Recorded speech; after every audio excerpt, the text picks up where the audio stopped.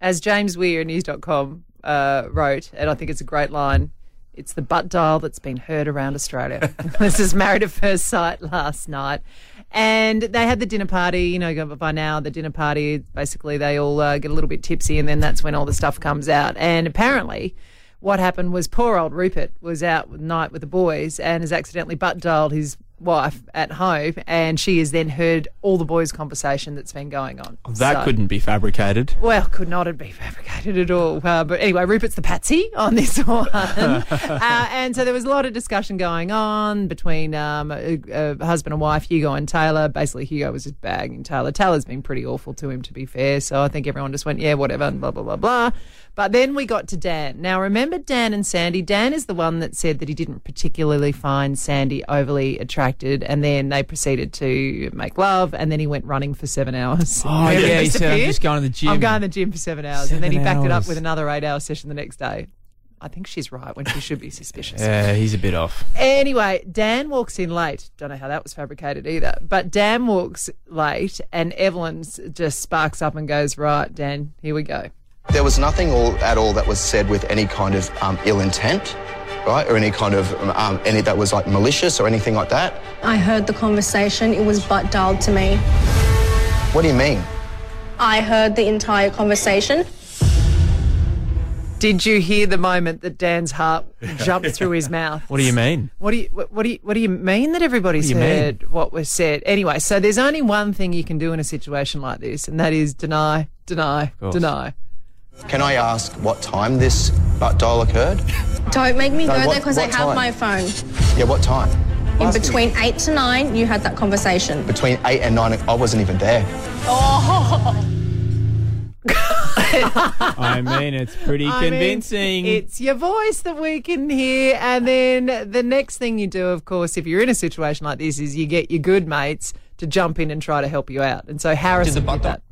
Did the butt dial actually happen or not? Yeah, it did, Harrison.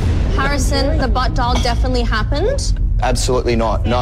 I love it. What is going on I'm this show? watching this going, wow, this is my life. We're talking about butt dials. We're talking about the existential truth as whether or not this butt dial actually happened. Maybe it didn't, maybe it did. But anyway, and it just, you know when you overhear things? Like if you overhear things, do you pass them on? Oh, I mean, if it's juicy stuff, Do you're going you? to pass it on, aren't you? Do you? Like, to the right person. Have you heard, well, have you? I've been to a Christmas party and overheard people making noises in a cubicle together.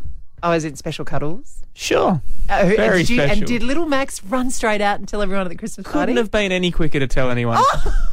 Could not have been. Walked in, sort of jumped up on stage and took the mic. No, I didn't take the mic, but essentially that's pretty much what happened. Wow. Well, it got me thinking, because it can obviously, you know, be fairly traumatising for people, that it's time for you, Shane Lowe, to come clean.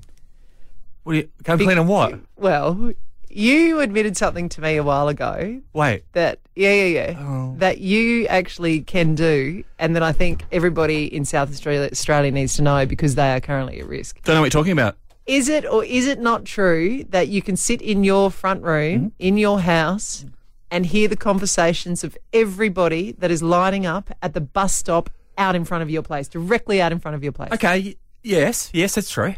Because they have very thin windows. And because it's so loud on the street, people at bus stop feel like they have to talk louder. So everything just travels through my bedroom window, and I hear it all. You got any good ones? I do. One that comes to mind was this girl who was on the phone, I guess to her best friend or something. She's like... See, and that's the thing. Yeah. When you're on your phone, you're even louder. Oh, yeah, you talk louder. Yeah. And she's right near the road, so she's yelling into a phone. And all I heard was, Janelle, you're not going to believe it. He manscaped, but it looked like a plucked pigeon. And then it went on, and the end of the conversation went, I went up to go to the loo, and you're not going to believe this. He spewed in my bed. What? Oh, no. Yep. That is the one night for one poor woman same here night. in South Australia. Plucked pigeon, spewed in the bed. All I'm saying is MAFS, lift your game. We've got a new reality TV show coming at you.